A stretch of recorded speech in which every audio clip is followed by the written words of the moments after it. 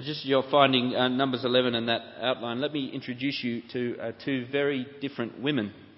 The first is Wilma, an elderly lady who I met a number of years ago in a small apartment in Sydney. Wilma's had an amazing life. She and her husband John were born in Holland and in the early years of their lives endured the horrific years of the Second World War. During that time she described to me how they had very little to eat and eventually had to use the floorboards and the doors and any wood that they could find in the house just to keep warm. And below the table that, as I met with Wilma, that we sat and ate was a rug.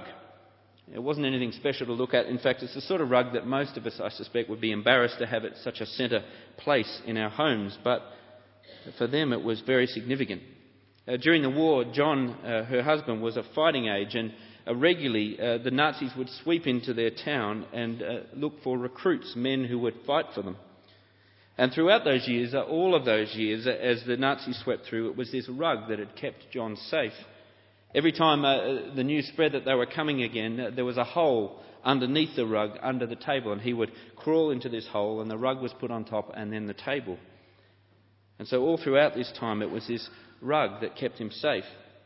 And so years later, once they had moved to Australia, when news came that John's parents had died, the only thing that they wanted shipped out was this rug and the table. And so sitting on that table on the rug back in 2003 with Wilma, meeting a woman who was so obviously filled with God, thankfulness to her God for those years, she told many stories. Stories of children lost in childbirth, stories of a son dying of cancer, and to my mind, her greatest sadness, watching her husband John slip away. The man who had wooed her, who danced with her, who'd sung to her, who crossed the world with her, lay with her all throughout this pain, was being pulled away from her. The man who remembered what she remembered from the past was having his mind pulled apart by Alzheimer's. And John had eventually got to the point where he had to move into a care home nearby, and the crushing blow for Wilma was that now he didn't even remember her. And when she told of this plan and this need to move him there, the pain on her face was so obvious it cut straight through you. Now, Wilma had lost the ability to relate to her great love, and yet each day she would go and spend hours with him, playing music to him, playing the songs of their childhood, because in her words, the last thing to go is the music. She spoke, though, of her confidence that even in this latest tragedy, God would walk with her through it. And even now, years later, as I remember Wilma, it makes me smile. Here is Exhibit A of the difference the gospel makes. This amazing woman leaning heavily on God's grace amidst great pain and not grumbling, but staring that sadness in the face and calling for the band to play on. Amazing woman. Well, that's Wilma. Let me introduce you to another woman, a character from the book C.S. Lewis wrote, The Great Divorce. It's a book that paints a vivid picture of what heaven and hell are like and why they are so very different.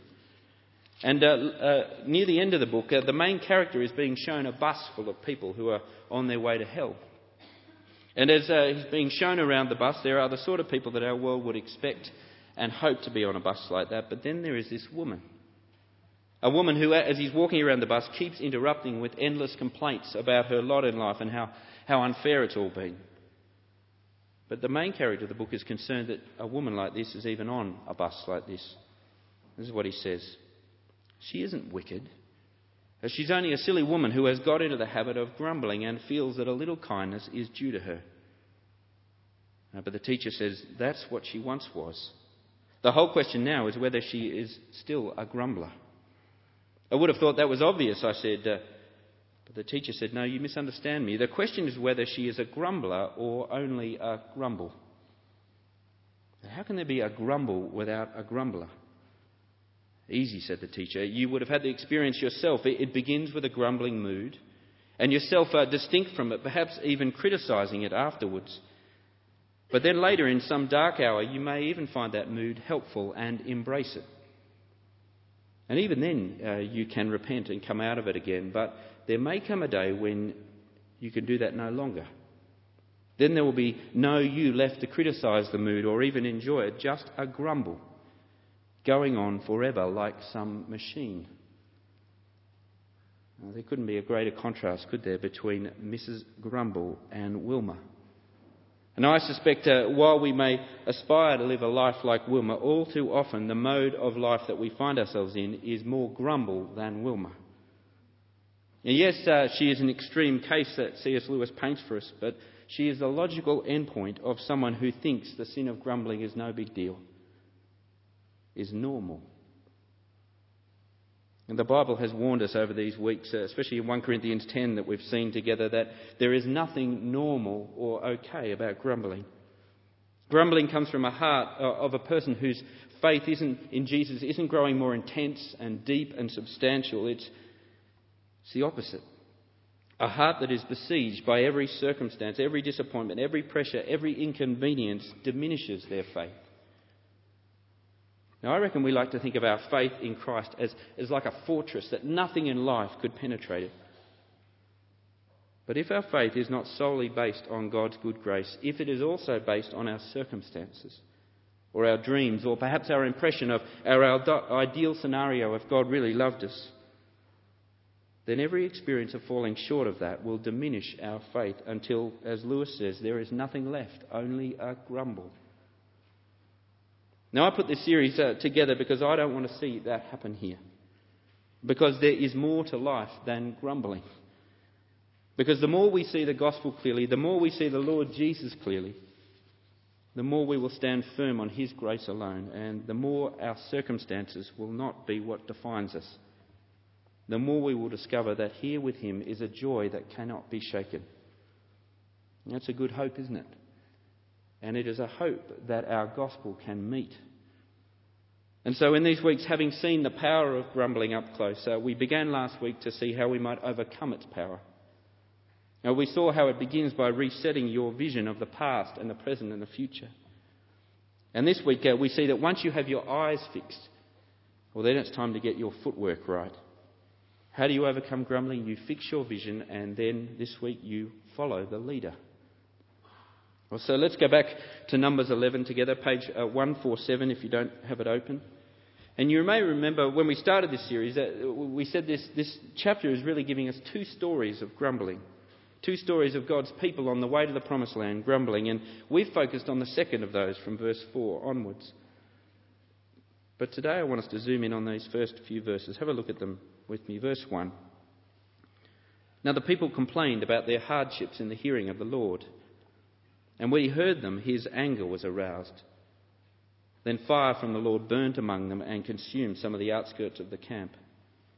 And when the people cried out to Moses, he prayed to the Lord, and the fire died down. It's a very different story to the one that we have been looking at later in the chapter. The people grumble against the Lord. He responds with anger and judgment, and that judgment of fire starts to sweep into the camp. And as it does, Moses stands and intercedes for the people. He prays for them. And the fire dies down. Now, I want to put it to you today, here in these first few verses, here in Moses' actions, we have the very model of how we are to lead one another away from grumbling and towards joy in God's provision. As we battle grumbling here in this place together, we need to see Moses and follow the leader. You see, as the damage of grumbling spreads, as it will amongst us, from the world to this community, we're meant to be for one another the one who stops the spread, the circuit breaker, if you like. And here's why we need to be that for one another. Our community has the same problem as Israel had. Our church has the same problem. What's the problem with our church? People. Our church would be problem-free if it was people-free. We are a church full of people affected by grumbling, and that grumbling affects us too. Many different ways we respond to it. Either when we're in the presence of someone who's grumbling, we can grumble back. That's one of our favourite things to do. It almost becomes a competition of who has most to grumble about. Liz and I do that when we get colds. We always seem to get colds at the same point, and so it becomes a competition of who has the worst cold, which is obviously me. A man flu is a much worse strain of the common cold than any female variety, and so we have this sort of competition, or at least I do, thinking I've got the worst lot. And we can do it maybe in our small groups when we're sharing prayer points. There's someone sharing their week and how hard it's been and work's terrible and this, and you're thinking, just wait till it's my turn. We can grumble back, or more often than not, we don't grumble in their presence. We wait till after and we grumble about them. Perhaps it's walking home from small group thinking, why can't I be in a group with normal people? Well, look around. Do you see any? We grumble back. We grumble with them, we grumble about them. And my favourite, I think, is we grumble together. I was talking to a lady a couple of weeks ago, and I know she's not alone because it's my experience too. Sometimes we have whole relationships built on grumbling. That's what we do when we get together. When we meet as friends, we don't say it out loud. It's not like we put an agenda on the table and say, item 1, grumbling. But that's our agenda. It's almost the warmth which we gather around as friends. It keeps us going. It builds the friendship. Now, if you're in that sort of relationship with someone, realise you're not being a friend at all. You're actually diminishing one another. It's what Lewis means when he speaks of grumbling going on endlessly like some machine. You see, without intercession, our grumbling people like us become more so, not less. Our job together is to love one another enough to be those who intercede, who stop the spread. Interceding so people can rejoice in the Lord rather than grumble before him. And if you're wondering who might have this job amongst us, who should be doing the interceding, see in the chapter how it does begin with Moses here in these early verses. And all the way through the journey to the Promised Land, that was his job. 2 jobs he had: to lead the people by bringing God's word to bear and praying for them. But then as the chapter goes on, as we've seen, as the weight of this grumbling people gets heavier and heavier, too much for Moses, the load is spread. And see what the Lord does in verse 16. He said to Moses, "Bring me 70 of Israel's elders who are known to you as leaders and officials among the people. Have them come to the tent of meeting that they may stand there with you. And I will come down and speak with you there, and I will take of the Spirit that is on you and put it on them. And they will help you carry the burden of the people." Some 70 elders are enlisted to this vital task. And the same is true here. Yes, there are leaders like the staff team set aside with the task of serving this community through proclaiming the word of God and prayer. Now, that's my job. When I was ordained, I was only given 2 jobs. One was to speak the word of God. The other was to pray. And so there are people with that task, but the work is too important, too spread out, too immense to leave just to a few. We have our own 70 elders, in fact more than that. Over 100 small group leaders, let alone youth group leaders, student workers, children's leaders, you name it, whose job is all the same: bringing God's word to bear on one another, leading one another in prayer. But here's the thing, it spreads even wider than that. In Numbers 11, we're told in verse 26 that there's a couple of renegade elders who were supposed to have gone to the tent to be given this job, but they just sort of get on with it. Don't even bother going to the tent. And so by verse 28, Joshua is so incensed that they've done this. He says to Moses, "You've got to stop them. They didn't come to the training day." But look at Moses' response in verse 29. He says, "I wish that all the Lord's people were prophets, and that the Lord would put his Spirit on all of them." Moses' dream is that there would be a day in this community when not some but all share in God's Spirit. Not some but all speak the word of God to one another. And here's the wonder of it. That day has come. Ephesians 4, speaking of this community, says that not some of us but all of us who name the Lord Jesus share in one Spirit, God's Spirit. And that not some of us, but all of us, are given the task of speaking God's word of truth in love to one another, that all may grow up, not in grumbling, but in joy. Now, before we sign off at this point and think problem solved, there remains a problem. A problem with thinking that simply by following Moses' lead here, all will be fixed. Because as we've seen in Numbers 11, as the grumbling spread again from verse 4, as it reached Moses in verse 11, rather than intercede, he's overcome by it and even joins in. You see, Moses and these elders could only carry the people so far. And here's why. The answer to the sin of grumbling is never going to be a human one. Never. The Christian community that you're a part of here this morning is not some self-help group. Our small groups are not group therapy sessions. There is no guru at the front with an answer to the problems you have. There is simply no one strong enough here to carry your weight, let alone our weight together. And you see, when I say follow the leader, realise that Moses is only going to get you so far. You see it there in verse 14, what he says, I cannot carry all these people. The burden is too heavy for me. It was true even when the 70 elders are lined up as well. Moses' arm is too short. His heart is too small. So let me ask you this. How far do you think you'd be willing to carry a dead weight? How far would you carry a lost cause? I reckon your answer will depend on how much you value what you're carrying. I'll give you an example. I think if I'd said to Elizabeth about 8.5 months ago, I would like you to strap 4 kilos of potatoes to your front and walk around with it for the next 8.5 months. What do you think of that plan? I'm thinking that either she would have just straight away said, you're a fool, just go away, or whatever it might have been. Or she would have carried it for a while and then come to her senses and thought, what on earth am I doing carrying these potatoes? But ask the same woman to carry a child for 8.5 months, and she'll do it gladly. And here you see why Moses won't carry the people. Verse 12, do you see it there? See what he says of the people? Did I conceive these people? Did I give birth to them? Well, why do you tell me to carry them in my arms as a nurse carries an infant?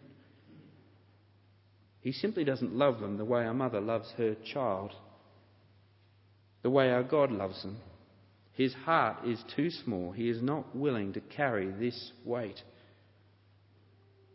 Even with the best intentions, his heart gives way. Moses can't carry God's people, and nor can you. It's just not in you. And here for me is the wonder of the gospel. You see, Moses in this chapter, the great leader of God's people, is just a hint, a shadow of the one to come, of the man who God would give his people.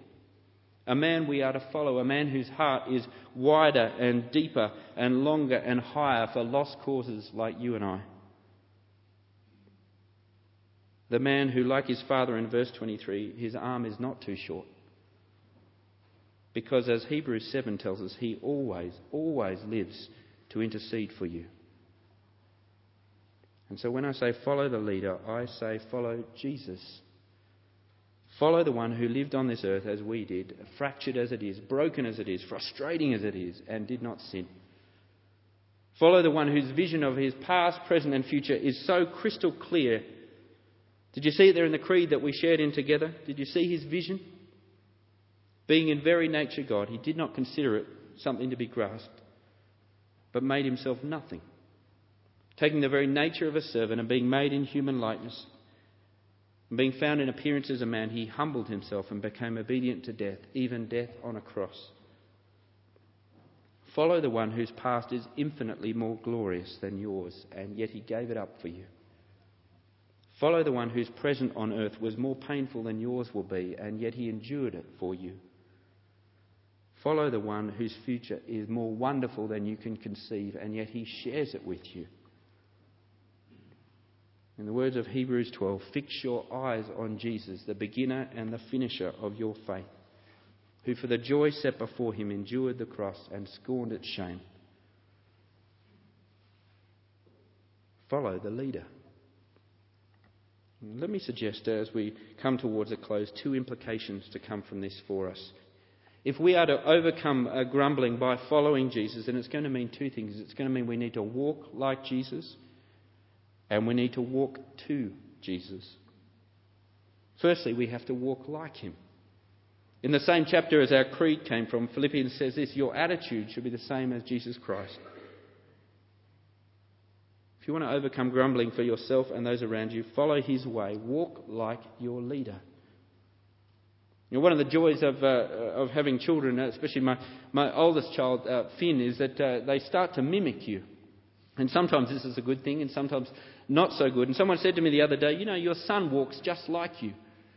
Now, I'm not sure if that's a good thing or a bad thing. I don't really have a style of walking that I'm trying to perfect over time. But somehow he's seen my style of walking and he thought, yeah, that's pretty good, I'll go with that. And he's doing it for better or worse. What a joy it would be if our walk was like our Lord's. If we walked in a way where we loved those around us enough to live to intercede for them, that they may grow in joy and not grumbling.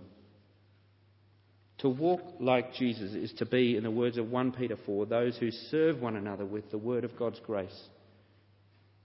To walk like Jesus, in the words of James 5, is to be those who, when somebody grumbles in our presence, we don't just respond with tolerance, we don't respond with excuses, we respond with rebuke and confession and prayer.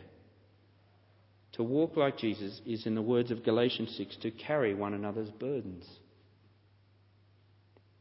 And as we start to feel the weight of that task, remember, as we've seen, it would be a mistake to think that we could be for one another what Moses failed to be. Truth is, we and Moses are made of the same stuff. We need Jesus as much as those around us, as much as our peers, as much as those we may be called upon to lead in this community, as much as our children. Those around us who are battling with the sin of grumbling need no one here. They need Jesus, the one who will stand between them and a gracious God, the one who understands their frustrations, the one who can bear the burden of our endless grumbling without frustration, who knows how serious a sin it is and yet is willing to take the blame. We need the one we can approach with confidence, who will give us mercy and grace when we need it. And so there it is, after 3 weeks. The answer is so simple, isn't it? It's the stuff of kids' church, and yet it's so powerful. As I seek to overcome grumbling, as I seek to do that for those around me, as I seek to walk like Jesus, what I'm really doing is walking to Jesus. And so let me suggest this for the week ahead. You need to reset your course for the week ahead. What's the path you're on this week? 3 words. Walk to Jesus. As you walk this week, see him in your past. See the one who, when you were dead in your sins, reached down into death and raised you up again. As you walk this week, see him in your present. And what's your present situation this week? We'll try this on for size from the hymn In Christ Alone. Your present situation: no guilt in life, no fear in death, from life's first cry till final breath. Grumbling spirit, stick that in your pipe and smoke it. Amazing. And as you walk this week, see him in your future, because he saw you in his. Did you hear it as I read Hebrews 12 just before? As he walked to the cross, he had the joy set before him. Do you know what his joy set before him was? It was you. As you look ahead this week, is he the joy set before you? You want to overcome grumbling this week? Walk to Jesus. Only a heart that is not full grumbles. And only a heart fixed on Jesus will ever be full. And so walk to him. Meet him in prayer this week. Meet him in his word this week. Let him be your portion. That's our path for this week, each of us, and it is our path together. Whenever we are gathered together this week, that's our agenda, walking to Jesus together. You know, my great hope for our small groups is that they be places where joy in Jesus is generated rather than where grumbling is incubated. And that's only going to happen if we're in the habit of leading one another to Jesus in word and prayer. And so serve your brothers and sisters this week in leading them to Christ, so that he might intercede for them and give them the grace they need. The sin of grumbling is a powerful enemy to this church. Don't underestimate its effect on you. But don't underestimate the difference Jesus makes. For with him is a joy that cannot be shaken. Let's pray together.